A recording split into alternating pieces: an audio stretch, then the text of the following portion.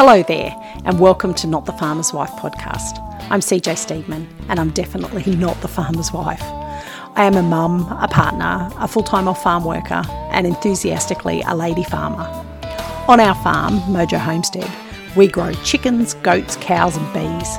We practice regenerative agriculture and holistic management. If, like me, you love all things farming and homesteading, and if you'd like to learn from the female farmer's perspective, then I'd love to have you along for the ride. So let's get farming. Hello everyone, and welcome to another episode of Not the Farmer's Wife.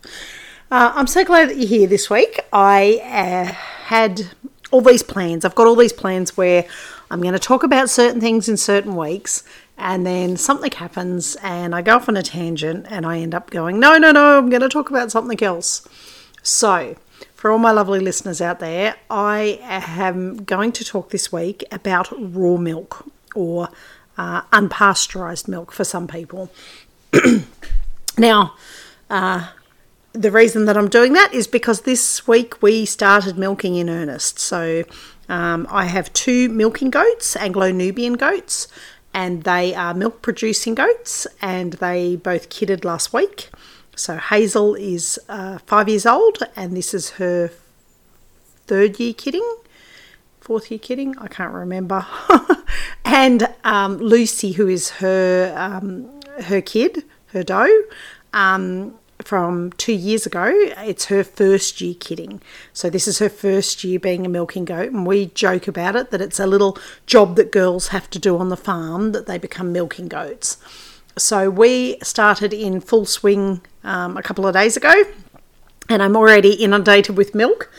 Now I hand milk my milking goats. They stand up on a bale that we built out of an old coffee table. You can go to my YouTube, TikTok or Instagram or Facebook pages, and you'll see a video of the milking bale that the handy helper built me out of an old coffee table that I picked up from a second-hand shop. And I literally sit outside, rain, hail or shine, I do need to put a shelter over it, and milk the goats outside. And I milk by hand, I don't use a machine. And part of that is because I'm too lazy to clean the machines out. I've seen the work that goes into keeping those machines clean, and honestly, it's easier for me to dip my hands in nice hot water with some soap and wash my hands that way. So I hand milk, and oh my God, every year I forget just how much my grip strength in my hands, I lose the ability to have that great grip strength. And then I start milking and I'm like, holy fuck, my hands are killing me. And by the end of probably the first 2 weeks, I'm back to, this is easy. I can milk like 10 goats a morning, which I wouldn't recommend. I think 2 to 3 goats is probably my limit. And after that, when the herd sizes get bigger than that, I may have to look at getting a machine. But if I was washing a machine out for 3 or 4 goats, then that would be a bit different to washing a machine out for just 1 or 2. Anyway, so milking season is back in full swing, and as I get inundated with milk, my next go-to is to make cheese or yogurt, which is exactly what will happen this year when we get too much milk going. I'm so excited for next year. I literally can't wait, because next year I will have Millie, our milking cow, and I will have, at this stage, possibly 5 goats for milking. So that's going to be interesting to see how I cope with that. Not sure I'll be working full time and doing that at the same time. But anyway, so because I've started milking, people that I know in my circle who haven't known me very long or don't know the details of the farm have suddenly started to ask questions about, but what do you do with the milk? You don't drink it, like it's unpasteurised. And I've had to explain to them that I have been drinking unpasteurised milk for a very big chunk of my life. I grew up drinking unpasteurised milk as a kid. My parents, for those that don't know, were slightly alternative lifestylers, and we ended up out on 400 acres in the Hunter Valley, and we produced 90% of our own food.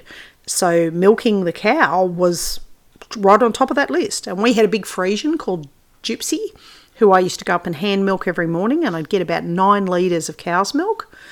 And that 9 litres of cow's milk would get separated every second day roughly, or third day, and we would take the cream off it and turn it into butter, or just use it as cream. And any skim milk product out of that would go to our chickens or to our pigs for feeding. Now, I've seen other places do that as well. Dadadoo Anglo-Nubians, who were the lovely suppliers of our current buck, Rocky, who came down from Rockhampton.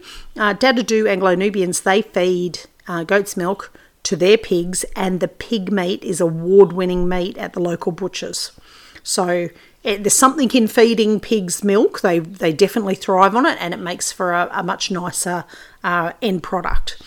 So that's my experience drinking raw milk. I grew up drinking it. The last 4 years we have each milking season. So from about September through to, I usually dry them up about May, when it's starting to get too cold and dark to milk of a morning.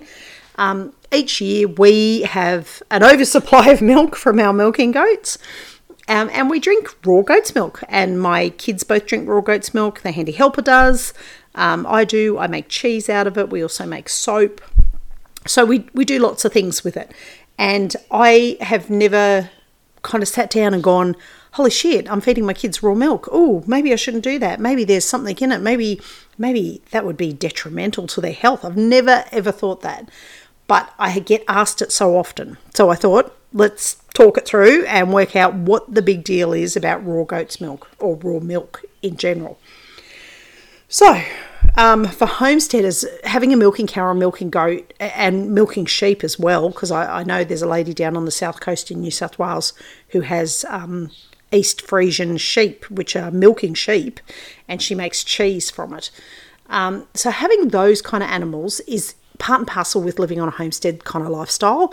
It's a huge component of food, and that component of food comes from, hundreds of years ago, when a farmer would milk their cow or milk their goats, and from that they would have milk, obviously the straight milk product, but they would also skim the cream off and have cream, and skim the cream off and churn it into butter, and also make yogurt, and then make hard cheeses and soft cheeses, but hard cheeses, which meant that in times of no milking, so maybe through the winter months when goats or cows were, just about getting ready to kid or calve again, and you dried them up so that they could have that little break before they start milking again, you would have your hard cheeses so that you were still getting your dairy component in your diet.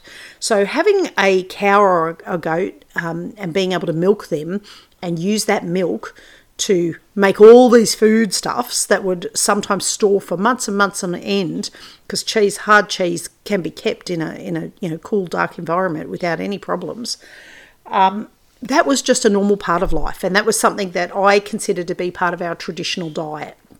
Now, if you lived in certain cultures where they probably never drank milk or ate cheese, I mean, I can't think of Inuit native Canadians, I can't imagine them ever having a milk producing mammal that they would milk. But in Mongolia, in China, definitely they milked, I've tried yak butter tea over in China, so I know what that tastes like, and that's made from milk of a yak. But horses were another one that were milked. Camels have been milked for hundreds of years, and I know there's a milk camel producer here in Australia that does it. So there's lots of historical cultures that used a milk from a mammal source, and they used it not just for that straight milk product, but also for yogurts and cheeses and things like that. Kefir is another one, which is a quite tangy, I call it slightly off milk, but clearly it's not off as in bad, because people drink it and it's actually quite beneficial to their health. Lots of probiotics and things like that in it. So I am a big proponent of it. That having been said, I actually thought for years I was lactose intolerant. And it wasn't until I did my ultimate exclusion diet of just eating carnivore and reintroduced things back in that I realised that it's not milk that causes me the grief. It is absolutely 100% grains that cause me the grief. So milk, you're not the enemy for me. That being said, I find that I do react, and so does my son, OJ. We both react to UHT milk, so long life milk. that we have used because we live out of town. We do sometimes buy long life milk so that we have milk here during the winter months when we're not milking. Both OJ and I react horribly to UHT milk. So I don't know what they do, what the process is that they do that's different for long life milk, for that really ultra pasteurised milk, but it does not agree with either of us. And that's only come from trial and error that we've worked that out. Otherwise, I would have had no idea. So traditionally, most families or family groups would have had some kind of milking animal and shared the responsibility of milking, churning butter, making cheese, that kind of thing. Then we move into like around the 1800s in most of westernized civilization. So in England, in America, where the urbanization spread, became more, well, I shouldn't say urbanisation spread. So people moved off farms and moved urban. And when they went urban, they still wanted to have that same lifestyle that they'd had when they lived out in farmland areas. So they brought the cows and goats with them into town. And the problem was of course, these cows and goats didn't have endless fields of fresh pasture to eat from. They didn't have grass everywhere. So they ended up having a milk problem. And that was around the mid-1800s. They had a massive milk problem where there was too many people wanting milk and not enough cows to supply it. So they ended up having dairies that were situated at the back of breweries. Sounds ideal for most people, like what, beer-flavoured milk, I don't know. But the cows were being fed off the brewery waste. Now, the brewery process was actually stripping most of the nutrients out of the food, out of the grains that were being made to make, the beer, the whiskey, things like that. And so the cows were getting fed a pretty crappy diet. And they also lived in pretty crappy conditions. They didn't have the same structures in place for dairies that we have these days, where dairies are very clean and very well maintained, and they're very regulated in how they can run. But back then they didn't have that. So we went from having these beautiful, healthy, one up cow, 2 cows, maybe 3 or 4 goats in a pasture, being looked after directly hands-on by a farmer who was monitoring their health and making sure that everything was spot on, to going into these bulk kind of dairies that were unregulated, unmonitored, and they were just literally just feeding the cows whatever they could in order to get milk, to produce milk to give to people. And of course, with that kind of compacted version, hygiene went out the window. And it really bugs me that people do have that assumption about raw milk, because to me, it's not the milk that's the issue. It's not the raw milk. It's the hygiene that went with it that caused the problems. And it sounds terrible. Maybe it doesn't. Maybe if they just wash their fucking hands. That's how I feel about it. If they just maintain the hygiene that a single farmer would have been maintaining anyway with his own cow or her own cow, because sometimes it was the lady of the house milking. But if they just maintained that hygiene, we wouldn't have probably come across the problems that we had. But that can be said for lots of other food groups too. So what happened was we ended up with a lot of people getting sick from drinking the milk. Now, some of the horror stories, when I had a quick look to see exactly what went wrong with the milk issue back in the mid-1800s, was that people didn't wash their hands when they were milking. So you might have had 30 cows being milked by 2 people in the morning, and they weren't washing their hands. And they weren't washing their hands between cows. I wash my hands between my goats. So that means that if anything is on one goat, it's not going to be transferred to the other goat. But obviously that wasn't happening. So diseases were getting passed from cow to cow because they were all in that confined feedlot situation. But also too, I was reading horror stories. Like some guy was saying that people used to, because their hands would be cold first thing in the morning, they'd milk a bit and then stick their hands in the hot milk to try and warm their hands up. But he said it went one worse than that. He said there's stories of people putting their feet into the milk buckets to warm their feet up off the warm milk. And then that's milk that's going to be passed on to a consumer to drink or consume and make other products out of. So any wonder we ended up with a hygiene issue. Obviously, dairies these days don't have that hygiene issue, but they also got around the problem. And they got around the problem by saying, right, not only are we going to certify dairies, but we're going to pasteurise milk. Now, pasteurisation is just simply a heating of milk. It heats the milk to a point where any bacteria in that milk is destroyed. Of course, the problem is that anything in that milk is destroyed by that heating process, and that includes the good bacteria and the good nutrients that's in the milk. Now, people who are big fans of pasteurisation will say, no, that's not true. Milk has still got vitamins in it, still got minerals in it, all that kind of thing. It does. It absolutely does. And drinking pasteurised milk like we do in Australia here, it doesn't cause you any problems. It still has some really good health benefits to it. However, you cannot convince me on the studies that I've read that raw milk is less nutrient than pasteurised milk. Pasteurised milk is 100 times less nutrient than raw milk. And people that are very in tune with their diet will comment that they react differently to raw milk. And I've got to be honest, my experience is exactly the same. It may not be the same for everybody, but certainly OJ and I, when we drink pasteurised milk, we do have a little bit of a reaction. We get a bit of an eczema reaction. When we have raw milk, we never get it. Like at the moment, he's suffering really bad with his eczema because we're coming into spring here in Canberra. But we're just about to start really pumping the raw milk into him. And I know damn well that the eczema will start to die off again. Whatever the enzymes are in there that trigger it, it's for him, it just nails it. Anyway, so what they did to get around the issue of kids getting sick and people getting sick from unhygienic milk practices was to pasteurise the milk. So as frustrating as it sounds, because to me it's like, just teach the little turds to wash their hands. Rather than try to make everybody come up to a hygiene standard, they simply lowered the bar. And what they said was all the milk from all the cows will get pasteurised, and then we know that it doesn't have bacteria. And that way we can give it to people, sell it to people, and we know that the milk that they're consuming is not going to make them sick. It was the simplest solution because humans won't listen. That's how I feel. I feel like if they'd just done the right thing in the first place, it wouldn't be an issue. But when you've got, and particularly with the bigger dairies now, when you've got 100 cows being milked, you can't necessarily check every single cow. So pasteurisation on a greater scheme of things is definitely the way to go to ensure food safety. But for people that want to have more control over their food sources, so homesteaders, absolutely, raw milk there's no reason why you would not drink raw milk. There is no reason why you would pasteurise your milk that you milk from your animal on your own property, because you are in control of your hygiene. And if you make sure that all of your hygiene is up to standard, you're never going to have a problem with it. So that's what they started doing mid-1800s.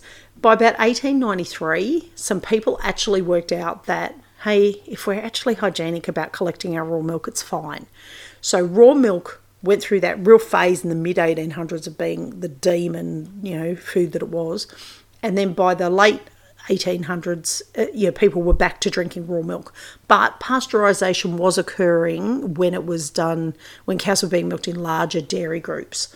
So the pasteurisation was there to cover off on the fact that if you were selling, vast amounts of milk to people, that was the easiest way to ensure no nasties in there. Now, raw milk, to me, raw milk is better for you than pasteurised milk. But why was raw milk causing grief? So we've said that the pasteurisation kills the bacteria. The bacteria that we're talking about is predominantly E. coli, Listeria. There's also Brucella and Salmonella and Campylobacter, which I don't know a lot about some of these. I know the E. coli and the Listeria ones, but Cryptosporidium is another one that are bacteria that can be really prevalent in raw milk. And they're generally prevalent, like I say, because of hygiene practices, but you can get your cow or goat tested from the vet to ensure that it doesn't have any of those bacteria in its udder. Certainly, it's the same kind of system as testing them for mastitis and things like that. If there's some kind of bacteria in the udder, you need to treat it. But if your cow or goat is producing healthy milk that doesn't have any problems with it, their udder seems fine, then you're pretty much right. You can buy testing kits for the mastitis, and I'm pretty sure you can also buy testing kits for Listeria, which is the main one for Listeria and E. coli, the two main ones for cows. So what other foods, though, cause that kind of bacteria? Because, I mean, it's no good demonising milk and going, well, milk causes us to die and we get sick from it and all this kind of thing. I know that one of the issues I have here on the farm with my pasture-raised eggs is that I don't wash my eggs. Now, I'm a small producer and I don't sell mainstream. I'm an in-house seller, so to speak. So my eggs don't get washed, but they come with the attachment of I don't wash my eggs. And the reason I don't wash my eggs is because it reduces the shelf life. What I recommend to people, and this is what I say to all of my customers, is wash the egg right before you use it. And the reason that I say that is because in most cases, I think it's salmonella for eggs, is on the outside of the shell. So if it's in the bird, and my birds are pretty damn healthy, I've got to say, living out their best chickie lives out in the paddock. But if it's in the bird, it will come out on the egg, on the outside of the egg. Now, in some cases, when it's a really bad bacterial infection, it can be on the inside of the egg as well. Touch wood, nobody's ever got sick from our eggs. But, if I had to get tested for it, if I was starting to sell like on an actual commercial scale, then obviously I would go and have all the testing done, because nobody wants to be the person selling shitty food. It'd be like working at the local takeaway and not washing your hands and going, well, I don't really care if people get sick, they get sick. Well, no, you do the right thing because you don't want your customers to get sick from it.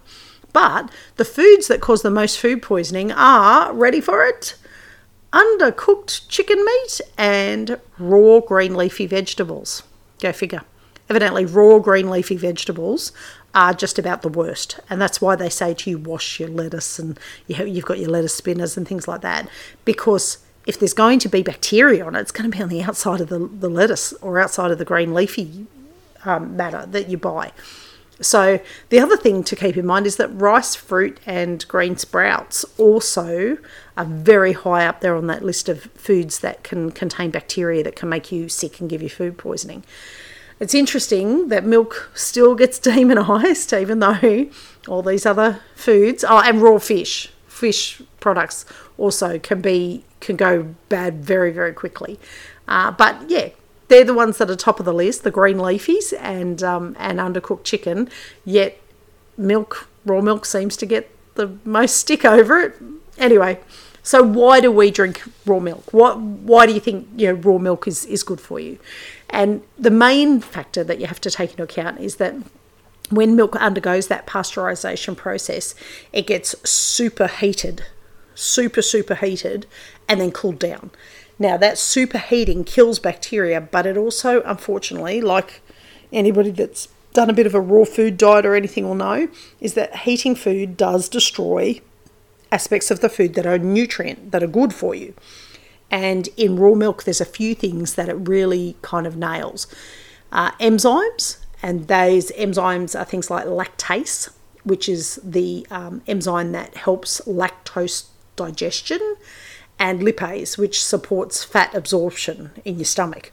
So 2 enzymes that you need in your stomach for good gut health are destroyed in that pasteurization process. And I put it down, the lactase being destroyed, that's what I put down to me and OJ both reacting a little bit different to pasteurized milk compared to raw milk. And like I say, we don't react really, really badly now, but certain milks really trigger us. Probiotics are knocked out when their milk is pasteurized. And, most people understand that probiotics are an important part of our diet and an important part of our gut microbiome. We need to have probiotics in our system in order to help us digest our food and manage our gut health. Nutrient retention. So what I talked about, pasteurized milk does still have nutrients in it. It absolutely still does. However, when they've tested raw milk against pasteurized cow's milk, the levels and vitamins and minerals that are in the pasteurized milk are a lot lower than what's in the raw milk. Now, that could come down to an individual animal. but I think they've done it over a fairly large scale. I'll include it in the show notes. I've got a little chart of where they've tested different things against, pasteurised versus raw milks. And they've also included my favourite, the nut juices as well, because I can't call them milk.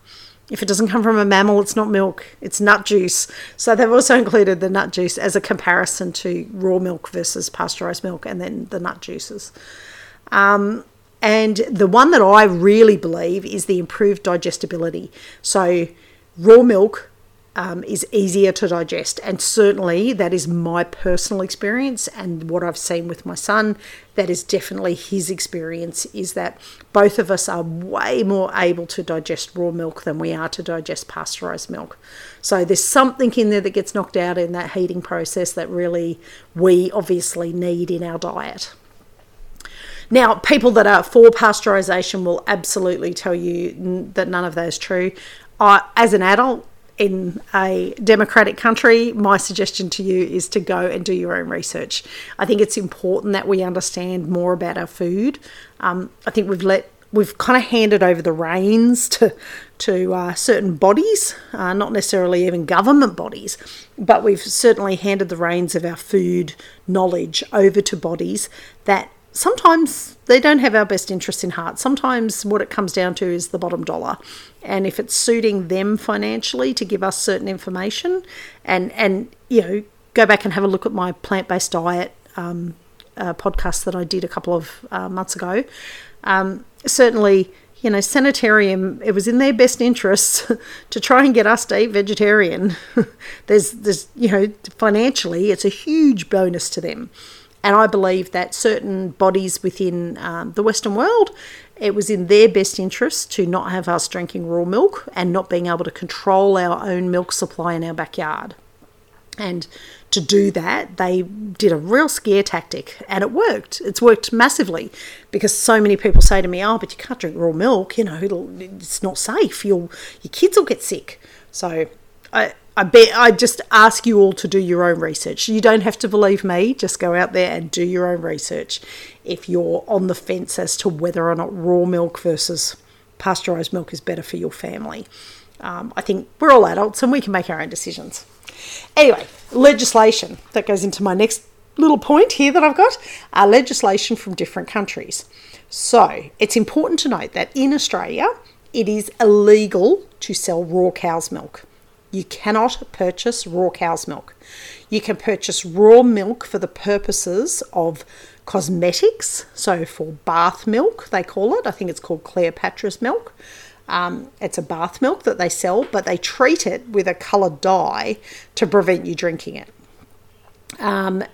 Goat's milk, surprisingly, it is legal to produce and consume raw goat's milk in Queensland, New South Wales, South Australia and Western Australia here in Australia. So the other states, no, you can't do raw goat's milk either, but in no state in Australia can you sell raw cow's milk. It is completely banned. Now, the really important thing about that is that the only countries in the world that have that kind of ban are Australia, Scotland and Canada.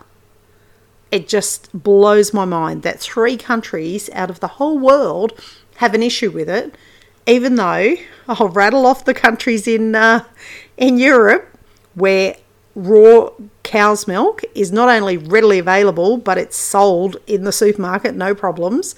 And that will be France, Germany, Denmark, Italy, the Netherlands, the Czech Republic, Austria, Slovakia, sorry if I pronounced that wrong, Lithuania, Ireland and the UK. Now think about that. The UK, which borders Scotland, you can legally buy raw cow's milk, but you go just across the border, and I've been to the UK and to England and to Scotland, and it's literally a step across the border, and suddenly you can't buy raw cow's milk. Fucking does my head in. Canada, you can't buy it, but in more than half of the United States, individual states, you can buy raw cow's milk from either licensed people or from farm to gate. So farmers that are selling direct to consumer. Yet you can't buy it in Canada. Now, in both Scotland and in Canada, people that live close to the border areas who want to consume raw milk can absolutely just buy it and take it across the border. There's no stopping that process. It's just that it's illegal to do it. When you step across the border, you can't sell it. So you have to ask yourself, why are all these countries not having a problem with selling raw milk? And why are Australia, Scotland and Canada still having an issue? And I can't work it out. I have to be honest, I cannot work it out. So there are some places in Canada that have started doing like a cow share, where you own part of the cow, and then that allows you to, consume the milk of the cow that you own, but you can't sell it still. Now, in certain countries, in the Netherlands, so as part of that European group, something like 280 farmers make a particular type of farmer's cheese that can only be made from raw milk. And I'm going to screw up the name. Apologies to anybody listening from the Netherlands. I only speak English, and it's abundantly obvious that I only speak English. Boerin Cass is what I think it's called, the cheese. And they make that purely from raw milk. Now, in places in Germany and France and things like that, they obviously they have phenomenal cheeses. Anybody that's tasted French cheese would agree that their cheeses are amazing. And a good chunk of those are made with raw milk that hasn't been pasteurised, because it would destroy the not only the enzymes that are in it that are very important to that cheese making process, but also the taste. The taste of raw cheese, raw milk made cheese versus normal cheese that we get here in Australia, the taste is incomparable. Now, I know that when I was doing my little research for this episode, there is a guy down in Tasmania who has managed to fight the government on the issue of being able to use raw milk for his cheese making, and he won, which is amazing. So he has started making cheese with raw milk. Hats off to him. I can't wait. I want to now go to Tassie and try it, because I'm sure it'll taste absolutely amazing. But it does beg the question, why are these three countries the only ones that are really having an issue with it when all these other countries are allowing it? And yeah, it does my head in. Anyway, at the end of the show notes, at the bottom of the show notes, I will put a link in. There are some places that you can go, particularly there's one link that I've got in there that you can go in there and you can see anywhere near you that does sell raw milk. So obviously for us in Australia, that's nigh on impossible because you won't get cow's milk anywhere. But there is a couple of places that sell raw goat's milk, and they are linked onto this. It's like a map where you can just go and see who's close to you. But if you live in another country outside of Australia, go look at the map, find the nearest person to you that is selling raw milk, and go get yourself a litre and try it. It can't hurt to try it. It's a little bit more expensive, but that breaks into my next little topic, which is the financial realities regarding small farms and this type of thing. So obviously there'd be a lot of small farms that would absolutely love to sell raw milk direct to consumer. And I know that that happens in the States. There are a lot of small farms that are selling raw milk direct to their consumers and their customers that they may have, for pastured eggs or for free-range meat birds, or they might sell them half a pig or a lamb or a cow, or they might just sell them vegetables, honey, flowers, whatever. And they're also doing that side project of selling extra raw milk that they have at the time. But the realities for most small farms are that costs are always an issue. We, as a small farmer ourselves, both the handy helper and I work off farm because we can't afford to run the farm full time. We don't have the funds to just go all in with the farm at the moment, which we're trying to build up to. But even if we did, one of us would have to work off farm because farming does not pay. And it doesn't pay because, I hate to say it, consumers don't like paying extra for premium quality food products. They'll buy premium quality clothing, but they don't want to buy premium quality food.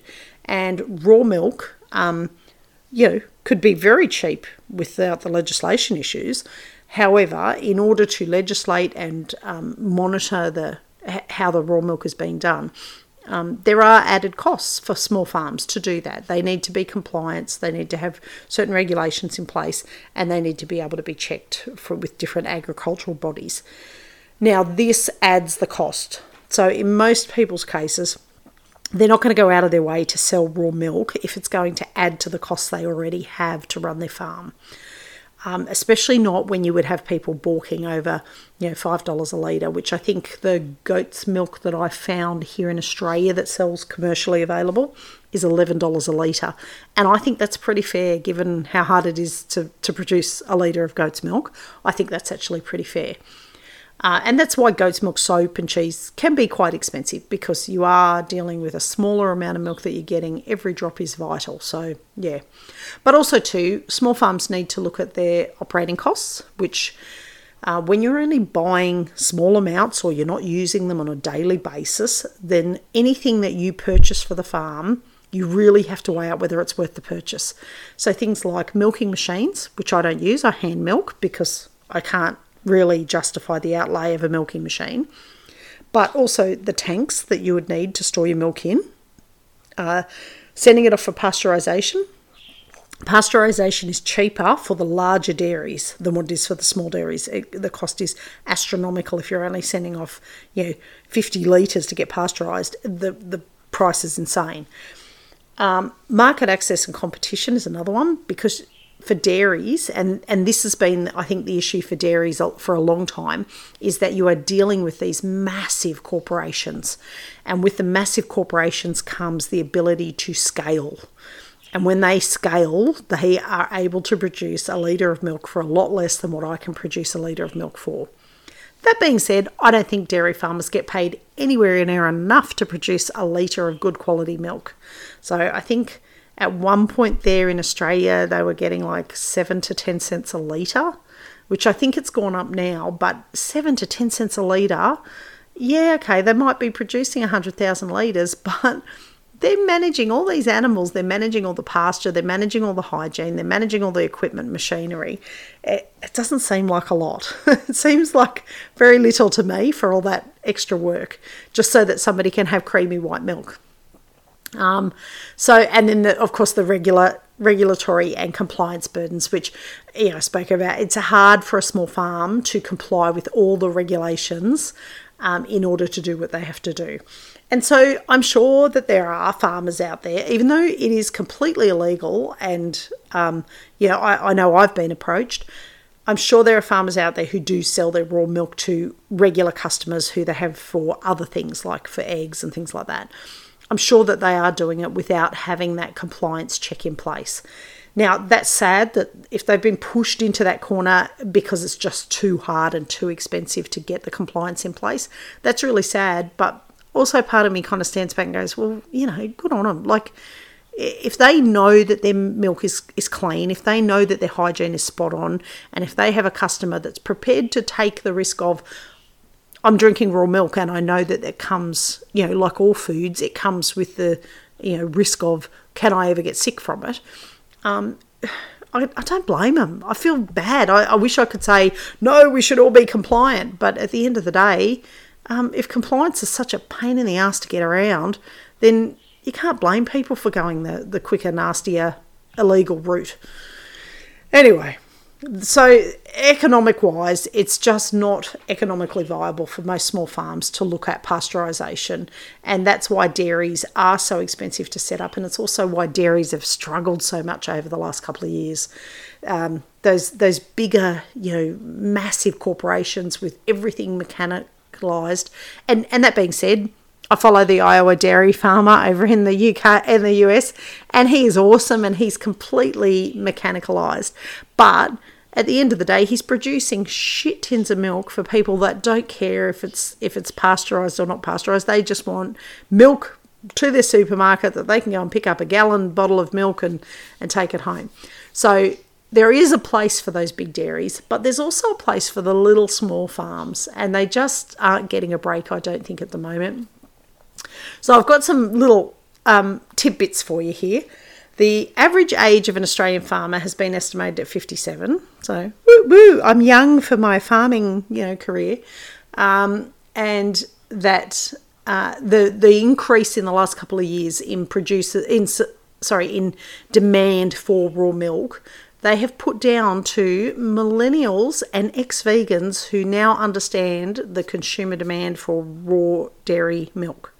Go you ex-vegans. I love you. Anyway, so I had some old stats because I couldn't find any new stats, but Queensland since the year 2000, up until 2019, so over a 19-year period, Queensland Dairy has lost 75% of its dairy farms. It's taken the number from 1,500 down to 360 farms in 2019. That's probably less still now, 3-4 years on. And 1 in 10 dairy farms in Victoria closed in the last year up until May 2019. So Victoria, for those that live overseas, Victoria is one of our states here in Australia that has these beautiful vast areas of grassland, particularly in the Gippsland region. The grassland is just, I drive through there, I've driven through there twice now, and I drive through there just going, oh my God, I want this grass on my place. It's so lush and green, perfect for dairy farms. And they've lost 1 in 10 farms in Victoria in the last year, leading up to 2019. So Australia is losing family farms at an absolutely alarming rate. So our numbers have gone, this is back, like I said, this is old data, so it'll be worse again still. In 2011, we dropped from 157,000 farms to 87,000 farms, which is just horrendous that there's so few family farms out there. And this is why us small farmers need to really bounce back and kind of keep pushing through and go, no, we can do this. We can, bring farming back. There is more than enough food for the world to be fed on. We just need people to be realistic about how we obtain that food and be prepared to pay for the good quality food. That's the important bit. I'm more than happy to pay for good quality farmed food. So if you're thinking about raw milk, I would strongly suggest you go do your homework. In Australia, like I say, you cannot buy raw cow's milk, but you can buy raw goat's milk. And I would absolutely encourage you. I've got a link in the show notes. There's links to the Australian Raw Milk Advocacy Group who talk about, why we should be allowing raw milk. Also in the United States and the UK, it's also the Raw Milk Institute for both of those, and I've got the links there. And courtesy of the Raw Milk Institute in America, we have a Find a Raw Milk Near You map, which I thought was awesome.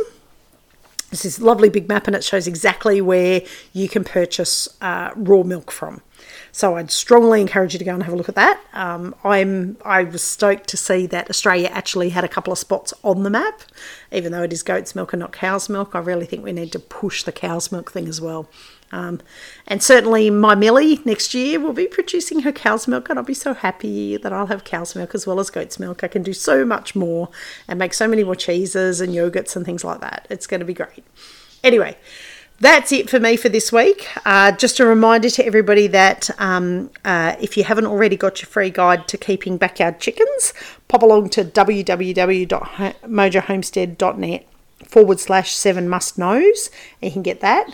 And I keep saying I'm going to do it and I haven't done it, but it's going to be done hopefully by the time this goes to air.